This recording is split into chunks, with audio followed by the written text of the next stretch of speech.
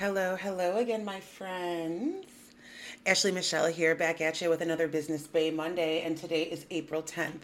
And so this is a part two of the April 3rd episode when we talked about launching and how to launch. Today we're going to talk a little bit about what to do if you have a failed launch, if you get a big fat goose egg, right? Nobody ever prepares you for that. It's all sunshine and rainbows until nobody buys, right? So we're going to talk a little bit about that and what to do and how to work through it. First off, I want to remind you, the doors are officially open for studying Saturn. This is my 3-day masterclass on Saturn in Pisces for 2023, 2024, and part of 2025. On the 17th, class starts. We have 3 classes on the 17th and the 19th and on the 21st, darling. And each one of those classes are going to be geared towards a specific topic around Saturn in Pisces. This course is for you if you are going through your Saturn return. This course is for you if you are an astrologer who is wanting to take clients or who takes clients, because you will be getting clients that are going through their Saturn return this year. And this class is also for you if you're just fucking curious. If you love astrology and you want to do a deep dive into it and understand it a bit more. We will be discussing forecasting and how to forecast with your birth chart. So keep that in mind as well. I will put the link down below to register. Okay, so what to do if you have a failed launch? First thing I want to tell you is that happens. A lot of these coaches and mentors and spiritual folk online don't really want to talk about the big fat goose eggs that they've gotten before they want to talk about how many millions or hundreds of thousands that they're making. I don't want you to feel like it is a slight on you if you've been in a position where you launched something that you believed in really deeply and nobody bought. It's a part of this work, my love, this entrepreneurship journey, this opening up your heart for everybody to see until it bleeds. It's a part of it. And so what I want you to know is there's a few things here. The first thing is no matter what you launch, you always want to be keeping a mental checklist and then put it on paper or in Google Docs somewhere of the things that went great with the launch and the things that we could have been better on.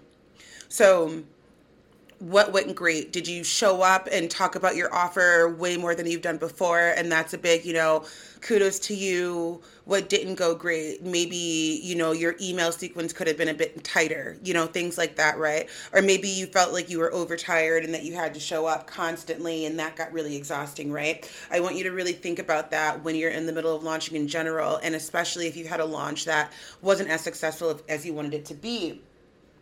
Number 2, you can always do a back-end survey. You can do a survey on your Instagram stories and or on your email list. Email list is preferred, but if you're not there yet, you can do your stories of just, hey, essentially, why didn't you buy?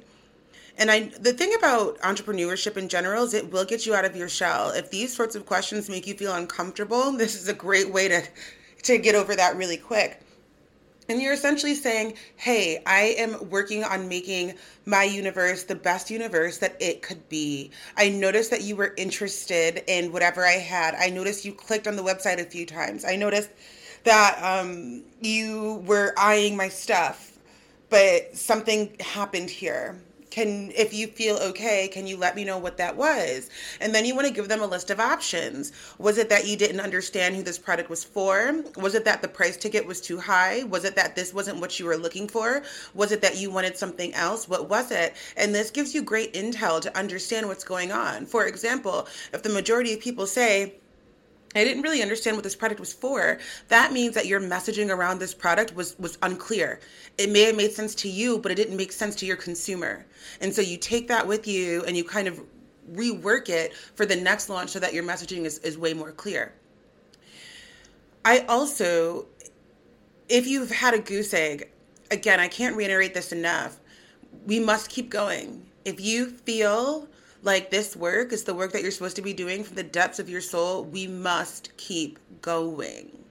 Okay? And this is every failed launch, every launch in general, you learn something more about yourself, about the way you work, and about the magic that you want to bring into the world. Every single one. Every single one. And so it really comes down to this idea of you saying, this was a failed launch, but I still love this product. I still love this service. And that's another thing too. You can relaunch it. Wait 6, 7 months, wait even a year, even, and relaunch it. Our audience is growing every day. Somebody finds you every single day. So maybe this wasn't the audience for that product, but maybe the audience in 6 months will be ready for that product or for that service. You know what I mean? I also want you to do some intel in how you feel about it. Do you believe in this product or service, or do you feel like this was something that you had to create because everybody else is creating them? Everybody else is creating it, or a version of it, or like you're supposed to. For example, my astrologers out there, we've got eclipse season coming in. There's going to be tons of astrologers dropping eclipse season courses. Are you one of those? And are you doing it because it's something that you want to do, or are you doing it because you feel like it's something that you have to do? Because that sort of energy will affect the launch. You know, I know it feels really woo, but it's true. It will affect the launch. Okay. So, yeah, as far as failed launches goes, again, they happen. They're a part of the work. They're a part of the business. Just because the launch has failed doesn't mean the product is not wanted or received. If you believe in this product, keep bringing it back. Keep bringing it back. Another thing, too, that I want you to do is I want you to think about your courses and offers that sold last year. Think about the ones that sold the most last year, right? That also brings me to another point. Is this something that your audience needs?